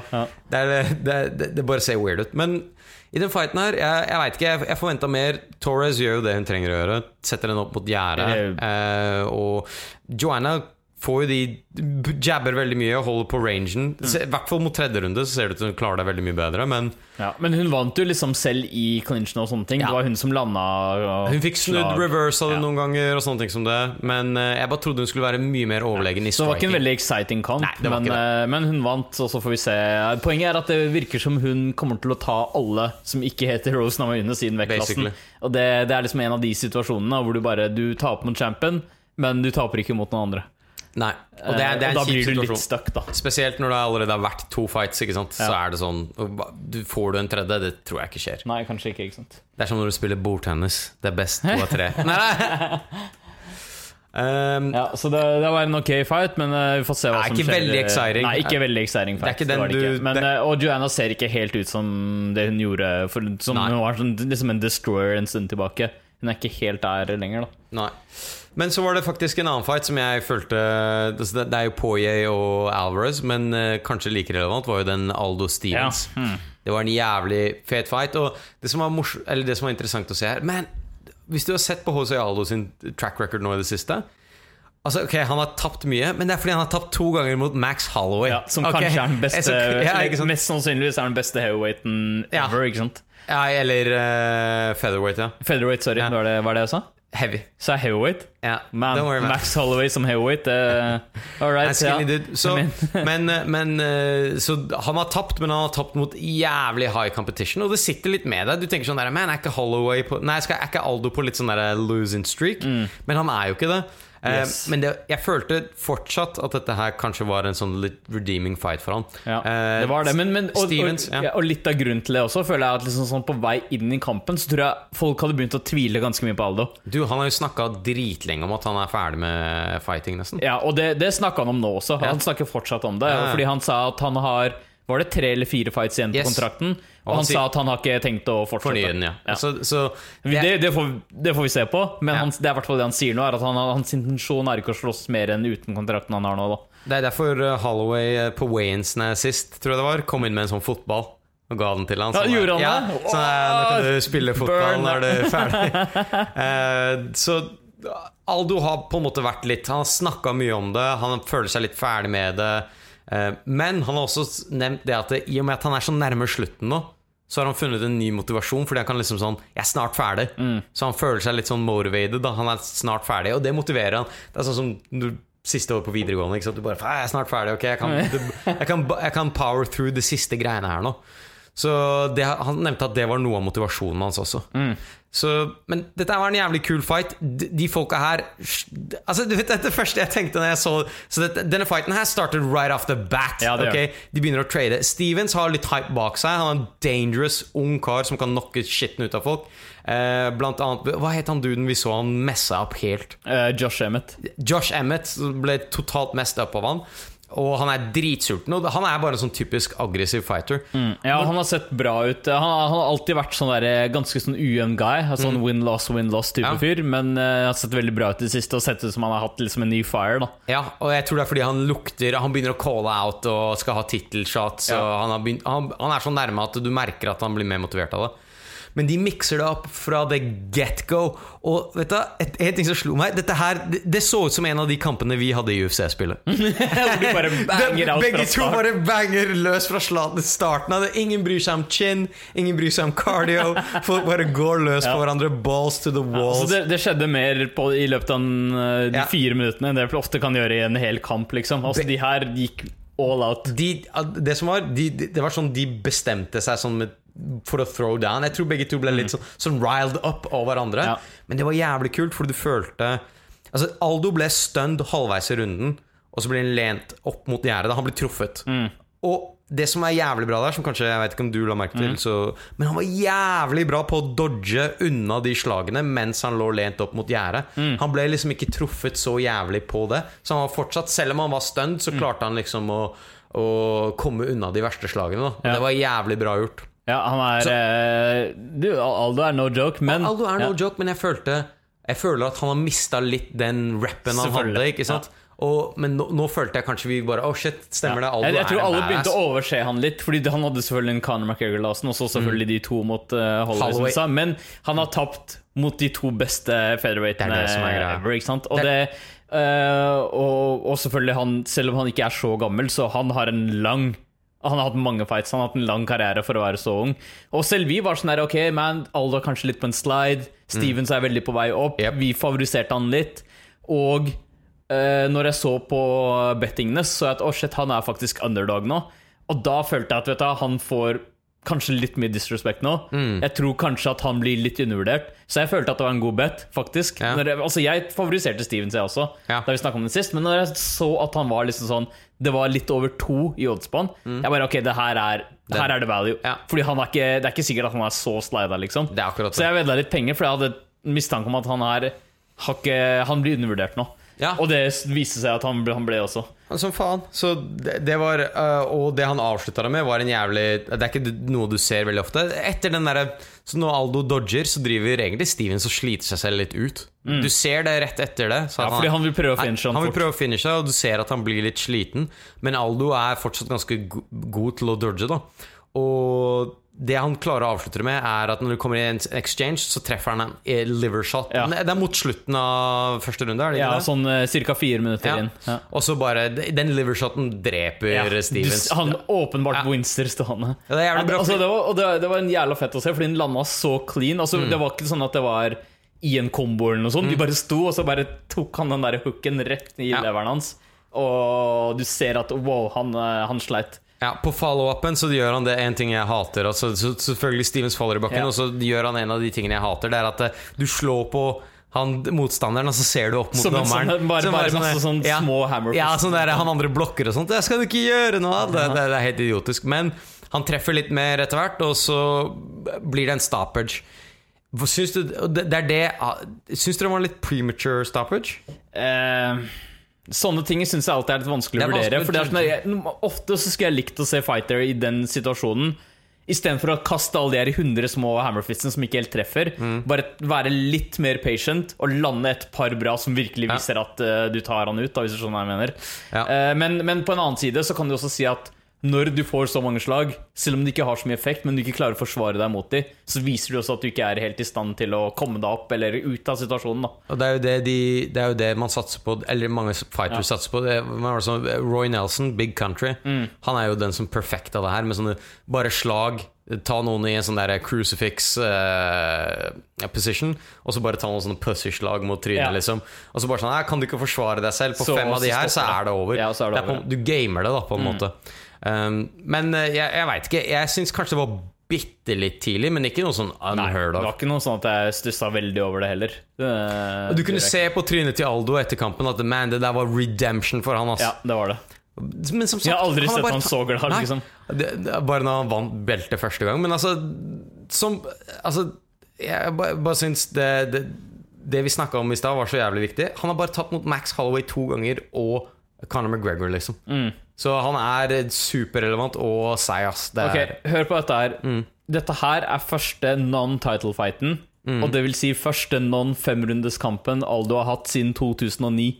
Det sier litt, Det nesten 10 år, og det over 10 kamper, eller hvor mye det for noe. Det helt vilt, ikke sant? Så det en grunn til, og det sier litt at han bare har hatt 3 losses, og 2 av dem mot Max Holloway, så nei, det legit. Det var jævlig digg å se at han vant egentlig. Jeg liker ikke Stevens. 15 kamper, han har hatt 15 title-kamper på rad. Og 5-rundeskamper selvfølgelig. Og det første jeg tenkte på, hva dette? Det faktisk første gang du ser han i en 3-rundeskamp. Og det var en av de tingene jeg tenkte på forhånd. Jeg bare, faen, jeg håper ikke det blir sånn at det går til 3 runder, og du skulle gjerne sett 2 runder til da. Men han finisher det jo fort liksom. Så det var en jævlig fet kamp. Hvis dere ikke har sett det her, så definitivt worth a watch. Fordi her ser du virkelig, som du sa, jævlig bra. Det skjer mer på den ene runden enn det gjør i hele fights noen ganger. Ikke sant? Det eneste som jeg synes virket litt discouraging for Aldous en del, med tanke på liksom, hvis han, de neste fightene hans, at han virket fortsatt veldig sånn willing da, til å stå og trade selv når han holdt på å tape traden. Hvis du skjønner hva jeg mener. Helt ganske tidlig så følte jeg at Stevens holdt på å få overtaket. Altså i den der exchangen så traff han litt bedre når de var stående. Og det virket som han skadet Aldo mer da. Og det har på en måte vært en av ulempene hans før, at han veldig sånn, han skal ikke back down liksom. Så det virker litt sånn der skremmende. Jeg husker han havna i noen sånne firefights med Holloway også, Dude, han havna som faen i firefights med Holloway. Det er ikke, han har alltid kommet best ut av det. Holloway hadde nummeret hans, Jesus Christ. Men, og det så, altså et sekund så tenkte jeg sånn, fuck, nå vinner Stevens. Jeg bare fikk den følelsen sånn mikrosekund før jeg så liksom bare hva som skjedde videre da. Men han klarte jo å gjøre det, men han kom seg unna, så dodgingen hans hjalp som faen der da. Men det var den første stunnen. Yes.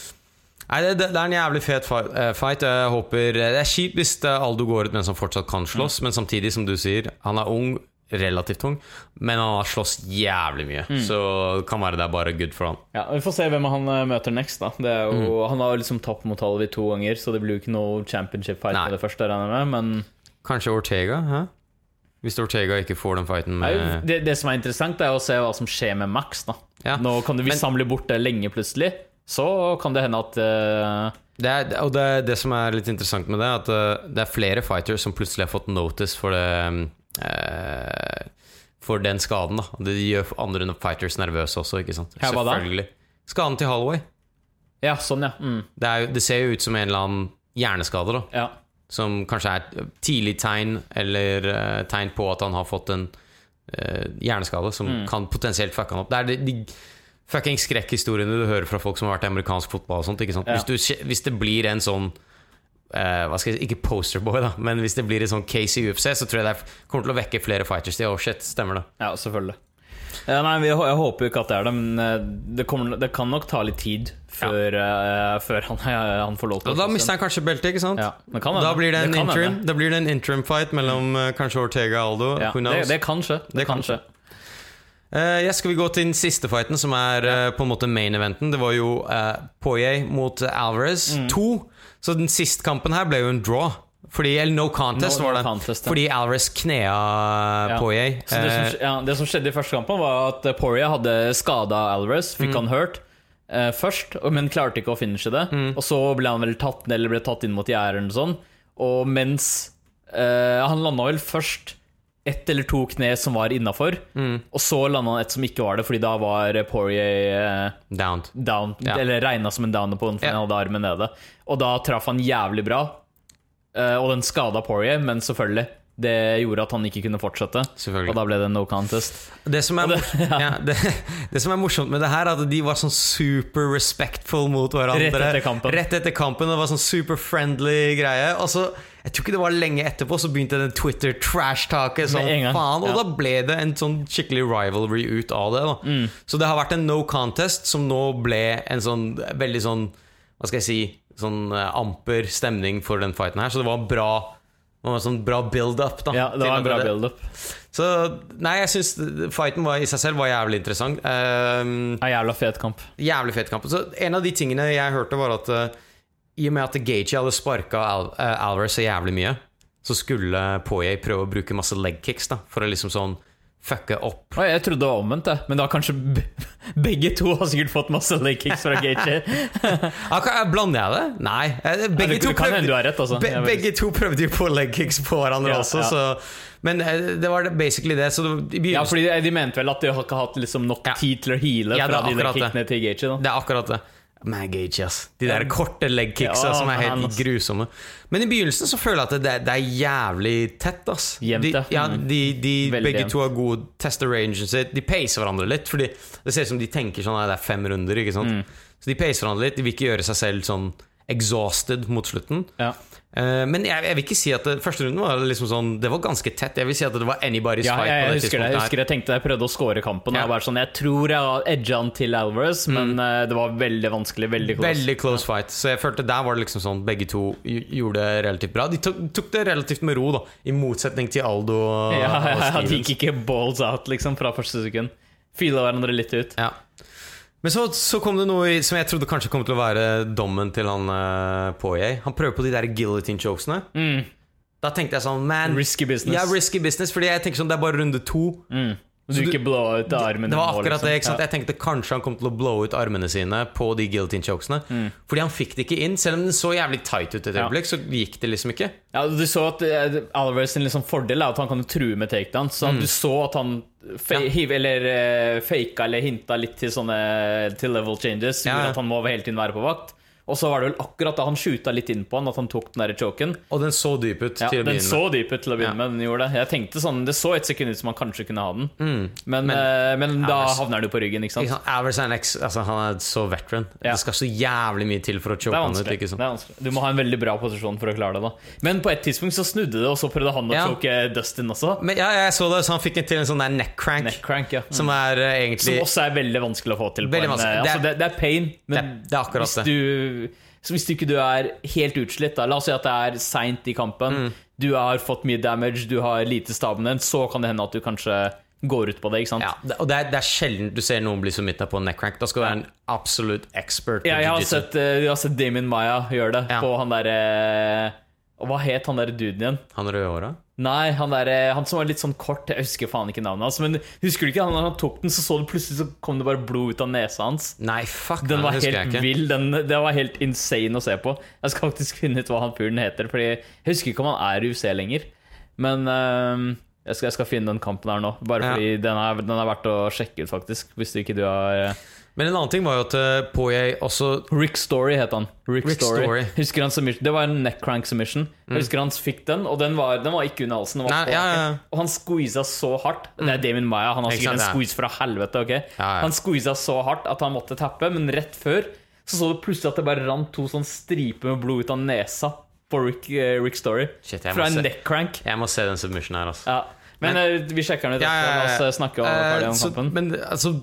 Poirier prøvde faktisk å gå for flere guillotine chokes her, men så ble det reversa, ikke sant? Så jeg tenkte sånn, faen, du fikk det ikke inn når den var så dyp, og så prøver du igjen. Andre gangen så tenkte jeg, altså første gang så tenkte jeg sånn, den sitter ganske bra, kanskje det var et bra forsøk, men andre gang så tenkte jeg sånn, nei, ikke igjen. Nå burde du komme deg opp, liksom. Nå sliter du ut armene dine, men det kan være han bare brukte det for posisjon da. Men uansett så klarer, som vi snakker om, Alvarez snur posisjonen, og det er han som er i kontroll. For Poirier lent opp mot gjerdet. I nesten en mount, var det ikke det? Ja, han mounter den nesten opp mot gjerdet da. Men det her kommer den controversial greia. Så her kommer en 12-6 albu på skulderen til Poirier, som er ulovlig. Og det er han, hva heter det, Mark Goddard stoppet jo det, så det er ulovlig blow. Basically, det var ikke bare på det, og det har blitt litt sånn controversy rundt det i etterkant, ikke sant? Det er en ulovlig, det jeg liker, sånn som Kamaru Usman driver og sånn, this is bullshit, jeg nekter å slåss så lenge han her er dommer og bla bla bla. Men Kamaru, sa han det til etter den kampen her? Hvorfor det? Fordi han er en idiot. Kamaru Usman er en dude som picker en fight med deg i køen på Rema, okay? Han picker en fight med alle nå, synes jeg. Snusmen, hørte noen kalle han. Men det er ikke Mark Goddard som bestemmer de reglene her. Han gjorde en helt riktig judging. Grunnen til at han satte dem opp også så etter den 12-6 striken så mister Alvarez posisjonen sin, og de begge to begynner opp stående. Men grunnen til, det var ikke bare på grunn av den 12-striken. I løpet av hele kampen så har Alvarez vært litt sånn kjip. Han har holdt fast i gjerdet. Han har klort ved ørene til Poirier. Allegedly sa Poirier etterpå. Ja, han sa han ga en wet willy, basically. Men han har holdt i gjerdet, det husker jeg. Akkurat når han prøvde å ta ned eller et eller annet. Eller var det i guillotine? Jeg husker ikke. Det var et eller annet. Ja, det kan være i guillotine. Det var i guillotine, ja, fordi det var da Mark Goddard kom inn og bare sånn slepp. Fordi han holdt i gjerdet for å ikke falle ned på bakken da. Så det var et sånn der akkumulert greie av at ok, nå mister du posisjonen, du har gjort såpass dirty, du gjorde også en 12-6 slag som altså det er ikke Mark Goddard sin feil i det hele tatt, men så når de står opp igjen relativt fort etterpå, så kommer jo Poirier med den komboen som finisher. finisher Alvarez, ikke sant? Ja. Og mange tenker sånn der, God damn, den stand-upen var det som gjorde det for Poirier. Ja. Og det kan godt være, men let's be honest, han gjorde et ulovlig slag. Ja, han gjorde et ulovlig slag. Og da er det Og da mistet, på grunn av det, så mistet han posisjonen. Ja, så det er Men jeg tenker også at ok, selv hvis det ikke hadde skjedd, så tror jeg at resultatet hadde vært det samme til slutt. altså, Dustin hadde nummeret hans stående. Altså, han skadet han sist. basert på liksom det vi så da. Ja. Første runden var så jevn, kanskje en liten edge til Alvarez. Ja, men jeg mener sånn det som skjedde i den finishing comboen da. Ja. Altså det er ingenting som Ikke hadde skjedd. ja, ikke sant? Det er ikke noe som ble tatt fra Alvarez fordi han mistet posisjonen. Altså, det er ikke noe som reduserte han stående, hvis du skjønner hva jeg mener. Men det kan være at for eksempel Alvarez hadde gitt han litt mer ground and pound, som hadde redusert Litt, men det jeg også tenker er at han hadde en posisjon en liten stund opp mot gjerdet, som er en vanskelig posisjon å gjøre damage fra. Og det er derfor han også gikk til en albuen, fordi det virket ikke som han hadde Han klarte ikke å ha nok plass til å skade han. Og vet du hva det verste med dette er? Jeg vet ikke om du så den videoen etterpå. Jo. Ja, du ser at noen har zoomet inn, fordi du ser jo ofte litt av corneren. De så corneren til Alvarez i hjørnet av liksom videoen. Og der ser du at han gesture at han skal gjøre den 12-6 Han albuen. sier 12-6.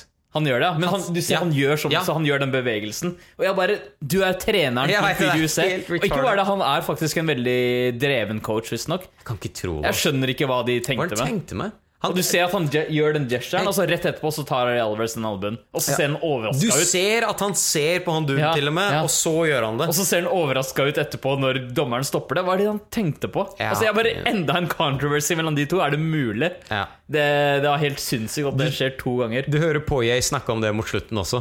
Han var sånn der Ja, nei, altså det handler om å være Han sier et eller annet om en ærlig fighter og bla bla bla. Om det er å kne en downed opponent eller ta en 12-6 elbow.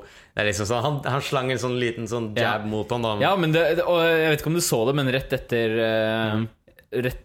mellom decision da, og kampen var ferdig, så sto han og Alvarez og snakket litt sammen. Og det så liksom relativt friendly ut. Og så begynte han å snakke med trenerne til Alvarez, og da ble det plutselig sånn, så det ut som det ble liksom beef. Det var noe som skjedde der. Jeg tror de sa noe sånt som at ja, du ble stand-up, eller liksom prøvde liksom å avfeie det litt da.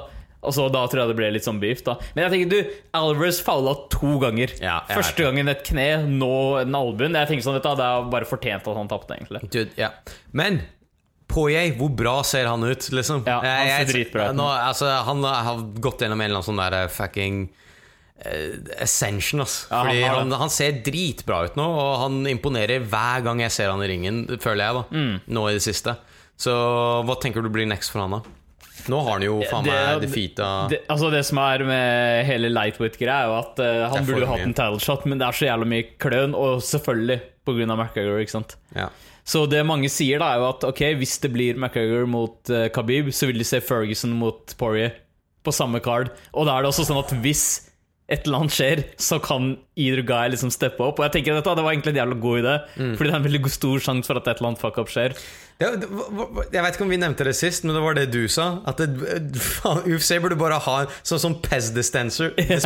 Så må de ha folk klare. De bare ha en fighter klar. Bare sånn at med en gang en ikke make a wait eller et eller annet skjer, så bare kommer det en ny dude inn døra. Han må være klar med en gang. Han bare kommer inn. Absolutt en gang. Og det bør være det. Ja. Det bør være det. Det er et par ting UFC kunne fikse for å gjøre det enda bedre. Men jeg tenker at det høres hvis Poirier, altså Poirier har vel veldig lyst på en title shot nå, og ikke måtte gå igjen enda en. Altså, hvor mange ex-champions er det han har slåss mot i det siste? Han ramser jo det opp på liksom ja.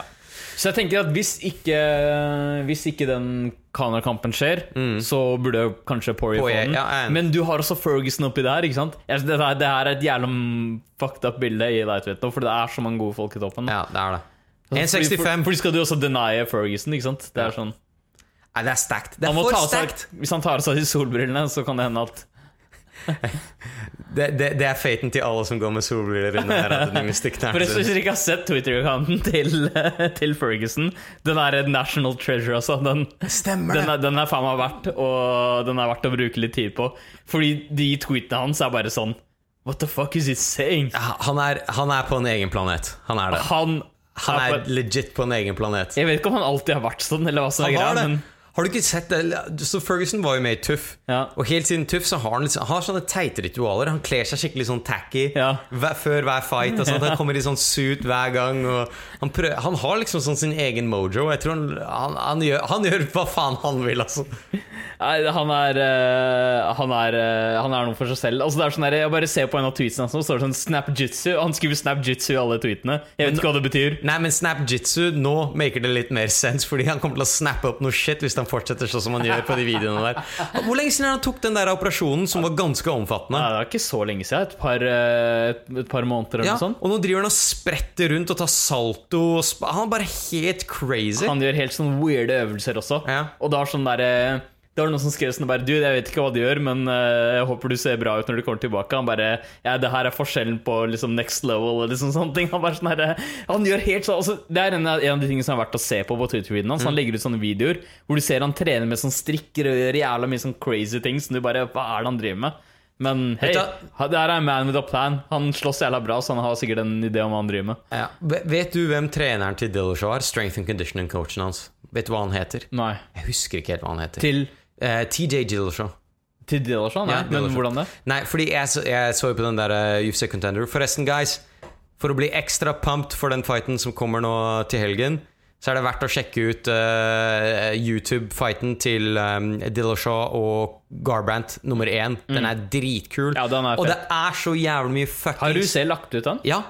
Fett, den må du se. Den er dritbra. Og det er så jævlig mye animosity rundt i den fighten. Jeg vil si dette er en av de bedre rivalsene som er akkurat nå. Men ja, den fighten er dritkul. Men du ser også litt av treningsregimet til Dillashaw. Og noen ganger når jeg ser de UFC-treningene, kast den ballen her og ta imot en sånn der, plutselig har du en sånn der bitteliten ball som de må slå unna og snu seg, sånne ting som det. Bare sånn, hvor mye av dette her er science, og hvor mye av dette er en dude, voksen mann som leker med sånne små baller, liksom. Noe av det virker litt bullshit når du ser på det. Ja, jeg så det. Og han har blant annet Dillashaw foran til å svømme i et sånt basseng, mens han har sånn stor fiskestang som holder han igjen, for eksempel. Wow. Og jeg bare sånn der Er dette her legit, liksom? Er det her legit, eller er det bare en sånn crazy dude som har fått masse sånne profesjonelle atleter til å gjøre akkurat det han vil? Så, men tydeligvis er det jævlig bra. Dillashaw og Cody Garbrandt har jo beef fra da Dillashaw trente hos Team Alpha Male. Og jo mer jeg hører om den saken, jo mer tenker jeg sånn, man, Team Alpha Male må bare grow the fuck up, altså. Det høres er en gjeng drittunger, liksom. Ja, det høres så latt ut. Jeg vet ikke om du har noe mer meat på det her. Så det som basically skjedde var at Dillashaw trente på Team Alpha Male. Så hadde han en jævlig bra connection med Dwayne Ludwig, som var hovedtreneren på det tidspunktet. Flyttet Dane Ludwig tilbake til Colorado, eller hvor faen det var. Fordi han hadde uenigheter med Faber. Ja, det kan godt være. Var det ikke der han også kom fra? Ok, han hadde uenigheter med Faber. Og så flytter Dillashaw camp, som alle fighters bytter camp, ok? Så bytter han camp til Dwayne Ludwig og trener der. That's it. Ja, jeg tror det er det. Jeg vet ikke om noe mer. Og så bare plutselig ble det bare beef. Og så ble det beef, som om han betraya dem. Jeg bare, Jesus Christ, man. Grow the fuck up. Ja, det her er liksom sånn vokst litt opp, liksom. Så Garbrandt er en idiot, og han virker mindre og mindre intelligent for hver sekund du hører han prate. Han er det. Antagelig han og Mike Perry slåss om de dummeste menneskene i UFC. Og pound for pound stupid. Pound for pound, største idioten i UFC. Men Cody Garbrandt er sin douche selv. Jeg så den fighten med TJ Dillashaw og Garbrandt igjen. Jævlig kul. Det er en dritkul fight. Ja, det er jævlig bra. Fordi de er ganske skill-wise, ganske like standing up, sånn strike-messig, men Dillashaw har mer våpen. Og det er det som Og in the face of hva heter det, Team Alpha Male, så er det når han kommer tilbake til corneren, så sier Dwayne Ludwig, du trenger ikke å wind, altså du trenger ikke å bygge opp sparkene dine. Du kan bare ta dem fra liksom sånn nullpunkt da. Og det er et headkick som kommer fra nullpunkt. Rett etter det tar han et headkick på Garbrandt, som feller han, ikke sant? Og så blir han litt stunned. Men det er ikke det som får han helt ut av det. Men det gjør Garbrandt mer cautious. Det gjør han mer redd for å liksom strike. Det kombinert med pressure var det som vant Dillashaw hele den kampen der. Det er jævlig kult å bare se den fighten igjen, fordi jeg lurer nå på om Garbrandt kommer til å fortsette med det. Garbrandt er egentlig veldig ensidig. Han veldig ensidig, han har veldig få våpen. Det bare strikingen hans. Det er bare strikingen hans. Men han har de blitzene som pleier å knocke ut folk. Så det blir jævlig spennende. Jeg tror bare Dillashaw har innsett at han har mer våpen. Hvis Garbrandt har klart å justere seg til det, så kan det være Garbrandt har jævlig bra knockout power da. Altså, han holdt jo på å ta ut Dillashaw i første runde. Dude, saved by the bell på en måte. Fordi første runde så blir Dillashaw nesten knocka ut. Og han er wobbly. Han er skikkelig wobbly. Han klarer så vidt å gå til corneren sin rett, liksom. Så det var en seriøs knockdown. Så det her er en jævlig spennende fight. Og du kan se når Dillashaw vinner på slutten av den fighten der, så ser du liksom han skriker "What?" i trynet til Garbrandt. Man, that is some real shit, man. Og han går til coachesene til liksom Team Alpha Male og sier "What?" Vet du hva Team Alpha Male også gjorde? Under kampen så roper de til Dillashaw. De sier sånn Dillashaw, you're too slow og fy faen, de er en sånn der high school kids. High school, liksom. Det er sånne high school jocks. Hvis dere ser Karate Kid 1, det er Team Alpha Male, liksom, de douchebagene. Så jeg heier så jævlig på Dillashaw. Ja, uten tvil. Jeg håper jeg ser Garbrandt knock the fuck out igjen, fordi han er en idiot. Han er en idiot, ja. Så ser du, vi har en annen fight der også, som er med Demetrius Johnson og Henry Cejudo. Det er også en fight å være stoked for. Jeg vil si Johnson eier jo den vektklassen der. Ja, han gjør det. Pretty much, ja. Og han gjør ting som du ikke ser andre gjøre i det hele tatt. Som den flying armbarn og ja, fy faen. Jeg tror han har det for bra der, fordi det jeg har lyst til å se er Dillashaw mot Johnson. Ja, eller altså vinneren da av Garbrandt og Dillashaw mot han. Hvis det skjer, det må skje neste gang, altså. Ja, jeg er så spent på det. Altså, Demetrius Johnson er så bra at han har tatt i sin vektklasse, at han har tatt alle sånn 2 ganger nå. Jeg vet det er det som han slår snart mot sånn rank nummer 12, som for andre gang. Altså, han har bare ryddet av den fullstendig, ikke sant? Og det er sånn der, han har ingen igjen. Det skjer bare for lite for han der. Ja. Han trenger å gå opp til en litt dypere pool. Ja, og mest sannsynlig så kommer han til å steamrolle Cejudo. Altså første gang steamrolle han Cejudo. Jeg tror ikke han kommer til å steamrolle han like hardt, fordi det går nesten ikke an. Men han tok han på 2 minutter og 50 sekunder liksom. Så var det submit. Nei, han knocka han ut. Jeg husker det, han traff med noen knær og sånn, og han bare tok han ut fullstendig. Men jeg regner med at han kommer til å vinne igjen, ikke sant? Og det er sånn, hva skal han gjøre da? Det er ingen andre det er det som er greia, hva skal han gjøre? Og jeg håper, så vidt jeg har hørt fra det her, at det her er litt forvirrende, fordi Demetrius Johnson kaller vi for DJ. Og så er TJ DJ versus TJ. Så det er DJ versus TJ. Jeg tror den fighten altså det er jo superspennende. Jeg er mye mer stoked for det her enn veldig mange superfights. Yes. Men det virker som det er DJ som ikke er helt der da. Fordi TJ fordi det er han som må opp, ikke sant? Han må opp, Eller er det? TJ har sagt at han er villig til å gå ned. Ja, hvis han er villig til å gjøre det, så er det bare å gjøre det, tenker jeg. Det er ingenting som hindrer han i å gå ned. Men jeg tror DJ har blitt content, man. Ja, men altså, han kan ikke nekte å ta imot en ny fyr i en vektklasse. Hvis du skjønner hva jeg mener. Nei, jeg skjønner det. Så jeg tror at hvis TJ det kan hende både win eller loss. Kanskje han er villig til å gå ned etterpå. Det hadde vært jævla fett å se. Men så det cardet som kommer nå du har 2 dritkule fights. Ganske topp-tung-card, men de 2 fightene er jævlig fete i hvert fall. Og du har Thiago Santos, det blir sikkert fett. Han er kul å se. Vi gjorde noen gode picks tydeligvis med oddsene våre. Skal vi se om vi kan gi folka noe betting advice? Ikke følg de, men her er advice. Hei, dette her er ikke professional advice i det hele tatt, altså. Ikke vedd sparepengene deres på Jesus Christ, du kan vedde på Dana Whites Contender Series. Du kan det, det finnes også bets, sånn som jeg vet ikke hvilken side det er, men for eksempel første fighten mellom TJ Dillashaw og Garbrandt, så blir det en sånn der bump før Kan du vedde på det? Du kan vedde på alt mulig shit, ok? Du kan vedde på alt mulig shit. Så alright. Fuck, man. Cody Garbrandt og TJ Dillashaw veldig jevnt. Close. Nesten dead even. Så det hva tenker du? Jeg tenker også sånn nesten 50-50 liksom. I utgangspunktet. En liten fordel til Dillashaw. Men du vet at han har, ikke sant? Du vet at Garbrandt har den knockout poweren, sånn som han viste i første runde. Det kan skje. Han kan bli ikke fanget. Men i og med at det er så close, så vil jeg faktisk si så Garbrandt er på 2, Dillashaw er på 1,9 eller 1,89. Jeg vil si at i og med at det er så close, så er TJ Dillashaw den gode betten. Det er så close. Jeg vet ikke om jeg hadde vedda på alt her. Nei. Men, Fair enough. Jeg vil gi ham kanskje en 60. Jeg vil gi han 60. Ja, jeg er kanskje på Kanskje 55. Ja, jeg men har på sånn 55. det er for lame. 55 er så lame bet. Ja, men jeg føler det er ekstremt close da. Ja.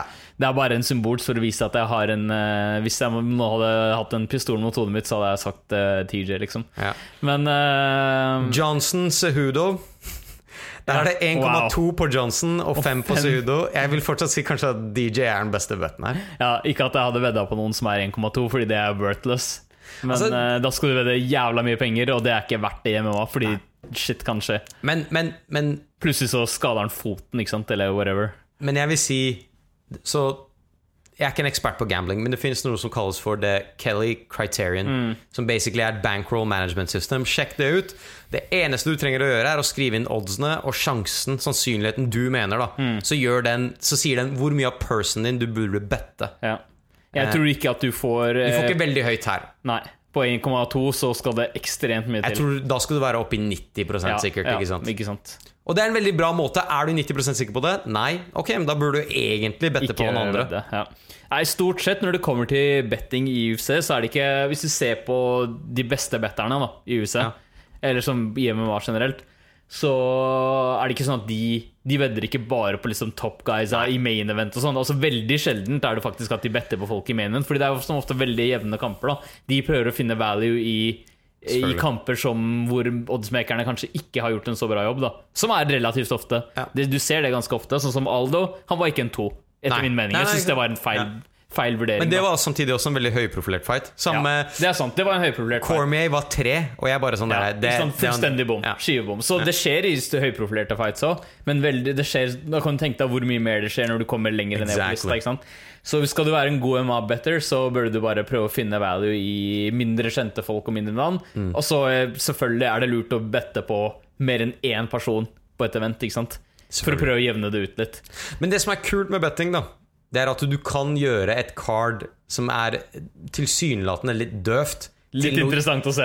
Jævlig spennende. Altså, jeg vet ikke hvordan dere som hører på dette her er wired, men hvis jeg liksom har sånn bare 300 kroner på den, ikke sant? Ikke det engang. Ja, ikke det engang, så blir du sånn, come on, man! Ja, du blir det. Det er et eller annet med det, altså. Det er noe som skjer. Du følger ekstra med mye mer, liksom. Og jeg vedder småpenger, men det gjør det bare mye mer exciting allikevel. Og det er jævlig gøy da. Men jeg sa Dustin Poirier, andre runde TKO mot Alvarez. Ok, så du vet på UFC 3-spillet så kan man jo gjøre det er faktisk jævlig kult, sånn interactive greie. Du kan gjøre en prediction på upcoming events, ikke sant? Og da sa Bilal andre runde Dustin Poirier. Jeg husker det bedre enn deg til og det var jo akkurat det som skjedde. Men det som også er kult med det, er at du kan slåss den fighten for å prøve å få til det du har predikta. For å prøve å få til det. Men du ble jo knocka ut i andre runde. Av Alvarez, Alvarez. Men da fikk vi i hvert fall sett det. Så det var en jævlig bra prediction. Dude, hadde du betta på andre runde knockout? Det hadde vært. Men det irriterer meg, for det kan de ikke på Pinnacle. De har ikke så mange sånne props, som det heter. Hvor du kan vedde på andre ting. Så stort sett så har de sånn at fight goes to decision eller ikke.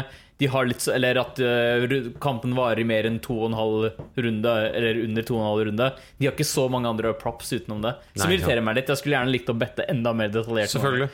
Men sånne ting som det der kan man potensielt få jævlig mye igjen for. Men som sagt, guys, vi er ikke eksperter på det her i det hele tatt. Vi er bare synes det er jævlig interessant. Alright, så den eventen som kommer 4. august tror jeg er jævlig stoked for. Har du noe mer du har lyst til å gå gjennom? Eller? Nei, jeg tror jeg er den for i dag, ass. Og så er det jo da, som sagt, fett event. Vi er tilbake neste uke. Det er vi, ass. Alright, hey.